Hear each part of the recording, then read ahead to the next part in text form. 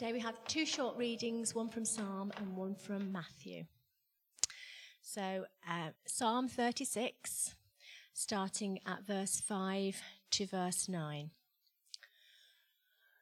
Your unfailing love, O Lord, is as vast as the heavens. Your faithfulness reaches beyond the clouds. Your righteousness is like the mighty mountains, your justice like the ocean depths. You care for people and animals alike. O Lord, how precious is your unfailing love. O God, all humanity finds shelter in the shadow of your wings. You feed them from the abundance of your own house, letting them drink from your river of delights. For you are the fountain of life, the light by which we see. And then from Matthew, from the Sermon on the Mount, chapter 5, verse until the end of 7. One day, as he saw the crowds gathering, Jesus went up on the mountainside and sat down.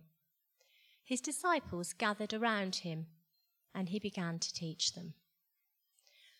God blesses those who are poor and realize their need for him, for the kingdom of heaven is theirs. God blesses those who mourn, for they will be comforted. God blesses those who are humble, for they will inherit the whole earth. God blesses those who hunger and thirst for justice, for they will be satisfied. God blesses those who are merciful, for they will be shown mercy. Thanks be to God. Amen.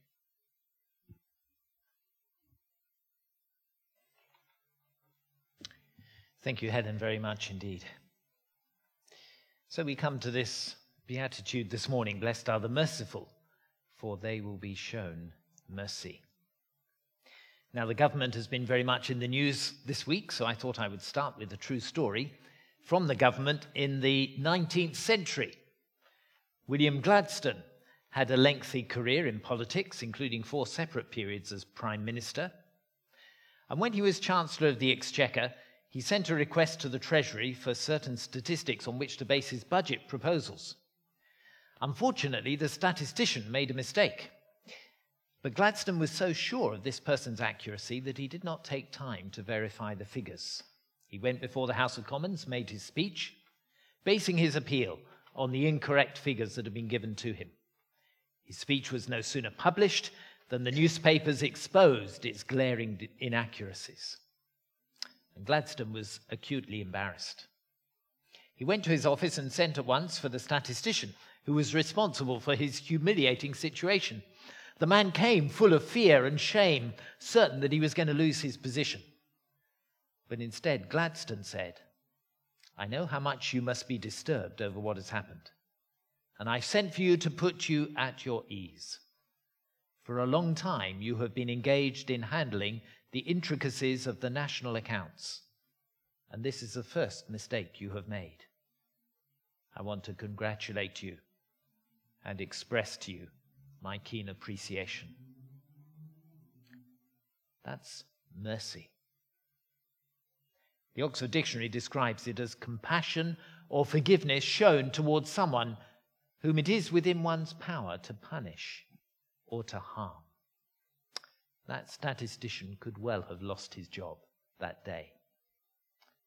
But the Prime Minister chose a different course, an expression of mercy.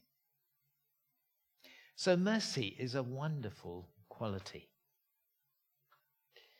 A wonderful quality.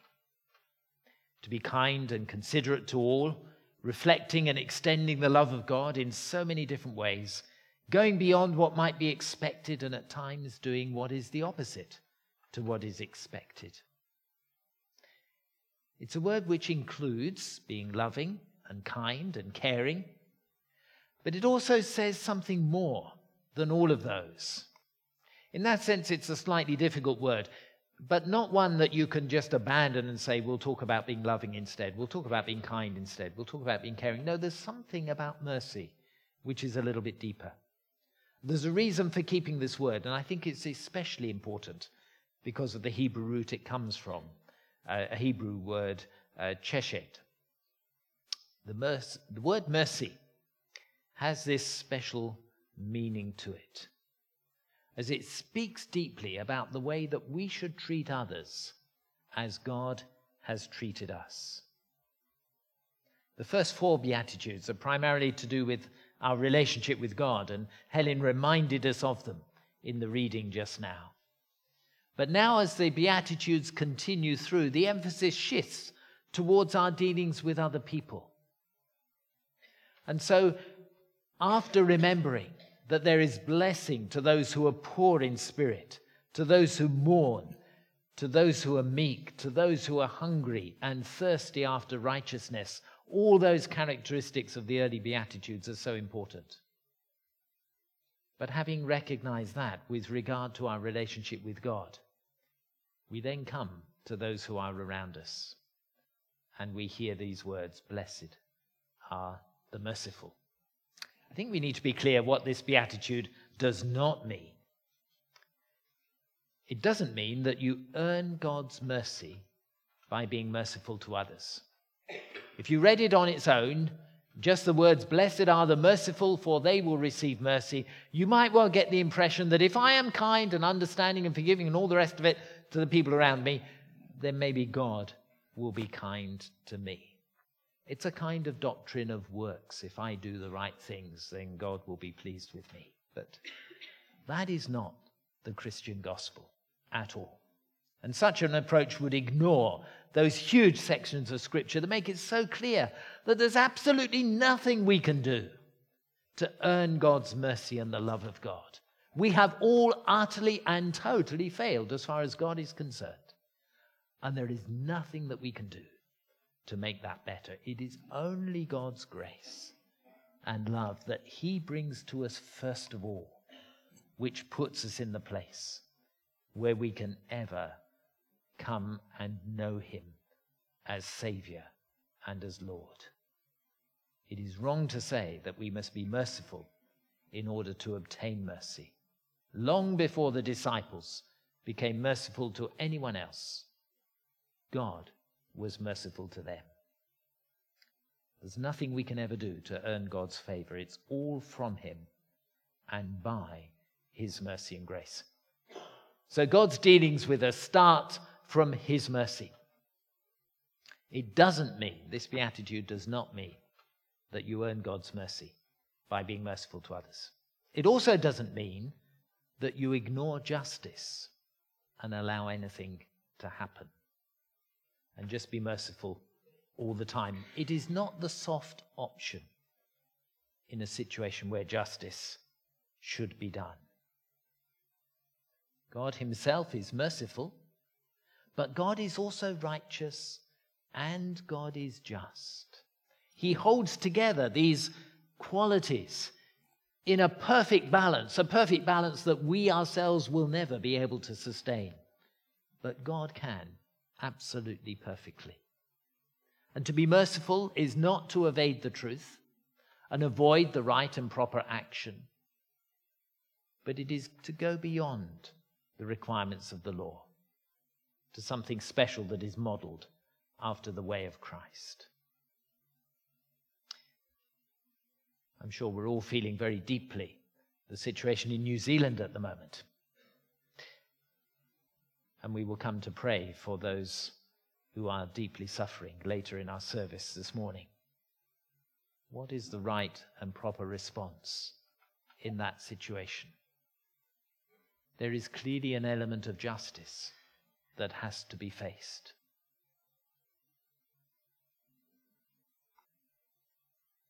And that, I'm sure, will come over the course of time.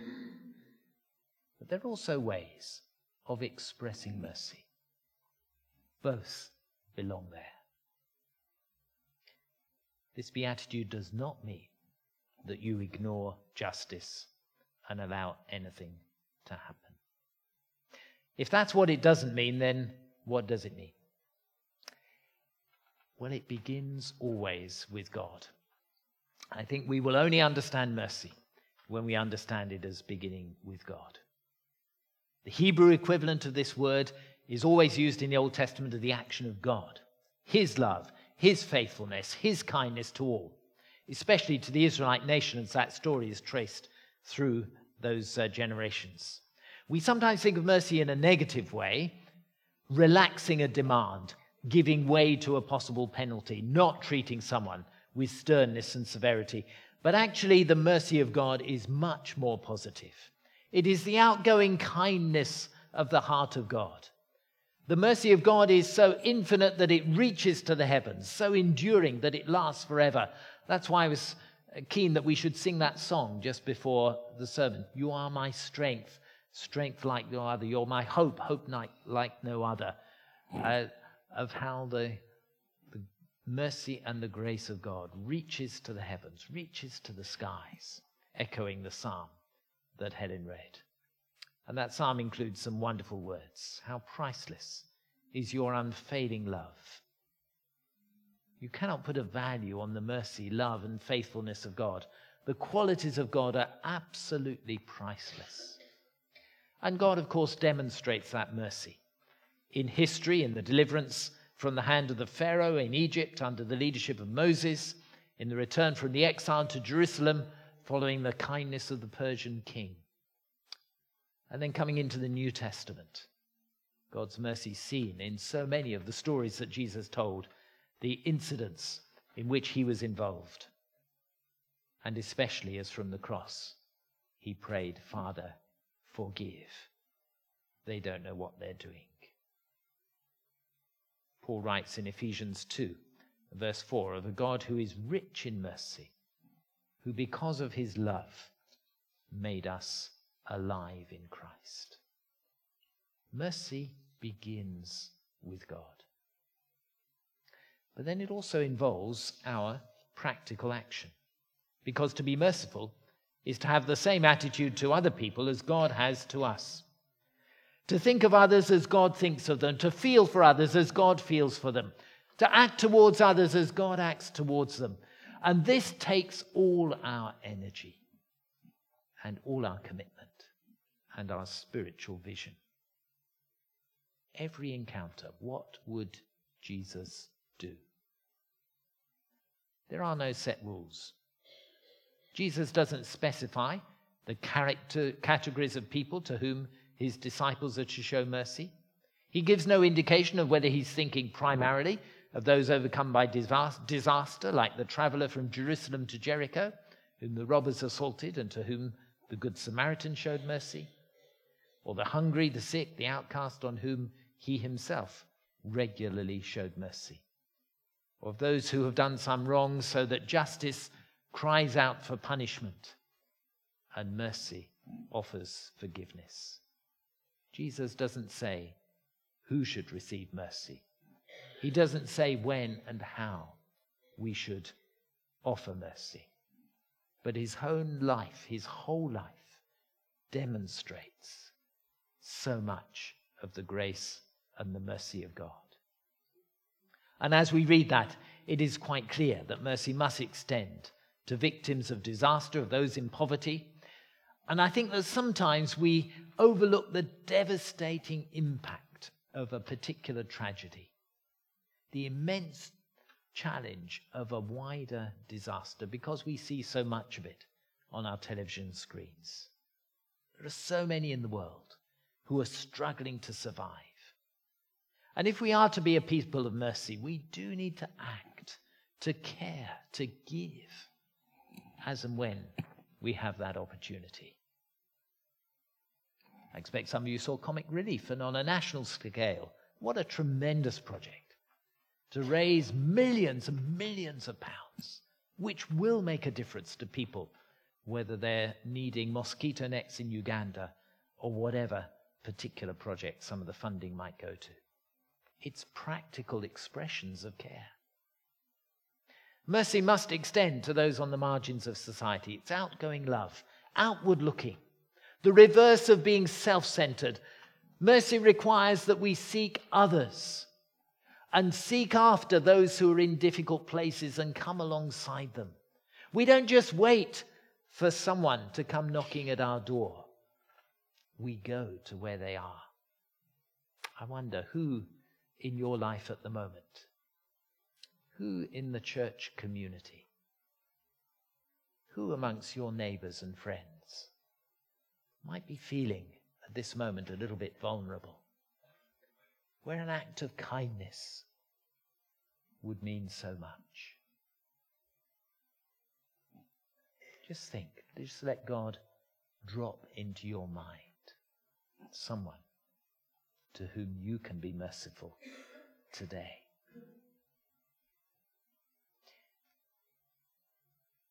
And in particular, mercy must extend to those who have done wrong to us. Forgiveness is another huge subject beyond the scope of a sermon where I'm talking more about mercy, but it includes this beatitude because part of mercy is to forgive. Mercy lodges itself in the heart, but it expresses itself in the hand. It involves action. Just one or two other thoughts. Mercy reaches to everyone. The stories that Jesus told illustrate this so clearly. There was that story of the two men who went to the temple to pray. Do you remember that one? Two people. One was called a Pharisee and was very full of himself and all that he'd achieved and how good he was at obeying the law. And the other was a tax collector who was in a completely different place. And the Pharisee stood up and basically told God how good he was. And the tax collector just threw himself down and cried out, "God, be merciful to me, a sinner." And those who observed would have thought that God was pleased with the Pharisee. But Jesus said it was the tax collector who went home right with God, because he put himself in the place of acknowledging his wretchedness and need and receiving mercy. We've already mentioned the Good Samaritan. The true neighbor to the one who was attacked by robbers was the one who had mercy upon him. There's another story Jesus told of someone who was owed a lot of money. Called in the servant who owed him money, and the master basically released this person of a huge debt. The person who'd been released of a huge debt then went to someone else who owed him just a little bit of money and refused to offer that same mercy to the other person. Shouldn't you have had mercy on your fellow servant, just as I had mercy on you? Was the telling question in that story. These stories that went against cultural expectations, but showed from Jesus the heart of God's mercy, reaching out to everyone. Mercy reaches to everyone. I think we should also observe that mercy has been terribly lacking, not just in the time of Jesus, but in all generations. The society in which Jesus spoke was very hard and callous towards certain groups of people. The Jews were merciless to the sinners, merciless to the Gentiles. They were exclusive, often very proud and judgmental towards other people. In the Roman world, life was merciless, especially to the slave and the child. There are horrific examples. Times when unwanted children were simply thrown out like refuse. Just one quote from a 1st century Hilarion writing to his wife: "If you bear a child, if it is a boy, let it live. If it is a girl, throw it out." What a callous, cruel world. And there are times when we too live in a harsh world. Thankfully, there is so much more now in our society to protect the vulnerable. But there are still people who suffer abuse at home, discrimination in the workplace, those who are not treated well. There are tragic stories today of children growing up in homes where there is no stability, no love, no real parenting. There are many who are suffering in silence because they feel trapped in impossible situations. Mercy is lacking. But God is here today, and he calls you and me to be a people of mercy, of compassion, and of deep love. Not to accept the world as it is, but to be an expression of God's grace in making it different. And just a final thought, which is so clear from this beatitude, that mercy does bring blessing. That's what Jesus said. Blessed are the merciful, for they will be shown mercy, both now and in the life to come. We receive mercy now.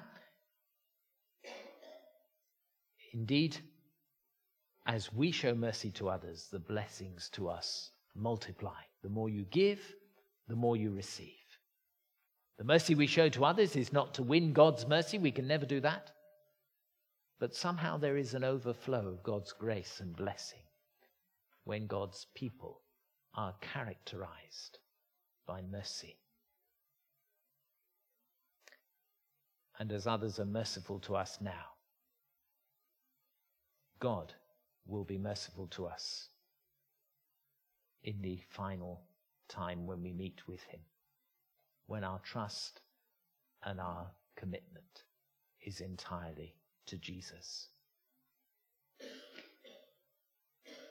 One commentator on this beatitude said, "I'm persuaded that should the Spirit of God usher in another period of refreshing revival in the Western world, one of the earliest signs of it will be that admission of spiritual bankruptcy, which finds its satisfaction in God and goes on to be richly merciful to other people. Blessed are the merciful, for they will receive mercy."